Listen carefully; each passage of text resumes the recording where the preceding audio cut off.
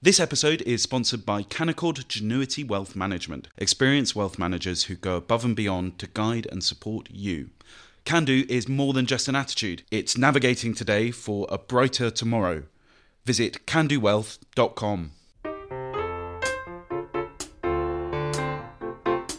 Hello and welcome to Coffee House Shots. I'm Katy and I'm joined by James Heale, and we're stood on the roof of Parliament following I think we could say a crunch vote for the Prime Minister. Now, James, we just had the results when it comes to the Prime Minister's Rwanda Plan B. There was lots of, worry ahead of this vote, but in the end he won it fairly comfortably at 313 votes to 269 against. Not a single Tory MP voted against the bill, but 38 Conservative MPs abstained. What do you make of the result? So it's a good day for number 10 in that they have managed to get this through without a single Tory MP coming out against it, despite all that noise and fury over the past week. The right of the party and certain members of ERG I've been speaking to this evening be saying, well, look, we've had 38 abstentions. Clearly, that's more than the 29 votes needed to vote against it. Therefore, this is very much laying down a marker, keeping their powder dry and hoping to have a fight further down the line, potentially at committee stage. And of course, as we said before on this podcast, no government bill has been rejected at second reading since 1986. It would have gone against the grain of history to have had this bill rejected tonight. They therefore think this fight can be deferred into the new year. And the question for number 10 is, what do they do over the next few weeks in order to make that fight as winnable as possible? And I suppose before we get to that, I guess it's worth taking just stock of what's happened today. Yeah. Which is, had you had a scenario, whereas to your point, the government had managed to lose its second reading, given it hasn't happened since the 80s, it wasn't necessarily curtains over for Rishi Sunak, but it would have been a pretty big blow to his authority that would have been very hard to recover from. Speaking to Tory MPs yesterday, today, they all said confidence letters would have gone in. He probably would have won that vote, but that's that dent to the authority you want to avoid. We've seen the whips working today, Rishi Sunak meeting with MPs, trying to, reduce the rebellion, and they have had pretty good progress there. I think it is probably less tight than lots of MPs were predicting this time yesterday. Yes, certainly. And I also think that some of the briefings over the weekend talking about people who could have succeeded Rishi Sunak now look a little off the mark. The fact that, as you say, you have that kind of no Tory MP has come out on a three-line whip tonight and voted against the government does help keep Rishi Sunak's authority, certainly this side of recess. And I think we can underestimate that fact, which is that it is often about parliamentary time and legislation.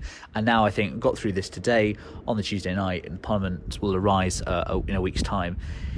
In terms of what happens next, I think that the MPs on the right who abstained tonight or were part of those kind of briefings around the so-called five families of different groups on the right would like to see some kind of outreach operation. I think that it's going to be difficult, I think, for them to replace the Prime Minister if they chose to do so. The question is how difficult we have the next year or so at a time when, of course, you want to stress a united government as opposed to a CCHQ would view it, a kind of divided Labour Party between a kind of moderate leadership and actually a far left contingent on the backbenchers. Yeah, I think the government had some success tonight when you look at that debate.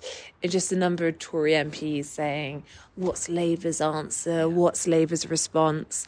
Which is what Rishi Sunak was trying to make this bill, and what they have tried to do since the beginning of the year with their legal migration bill, which is to effectively say, this is a bill that we're pushing through, and we wanted to stop the boats, but even if it doesn't, is the subtext, we can take the fight to Labour. The problem they've had in the past week is that the Tories have been more interested in fighting one another over the bill than taking the fight. Now, I still think the main headlines from today will be Tory civil war comes to a brief reprieve, but Sunak it's going to get worse Yeah. later on.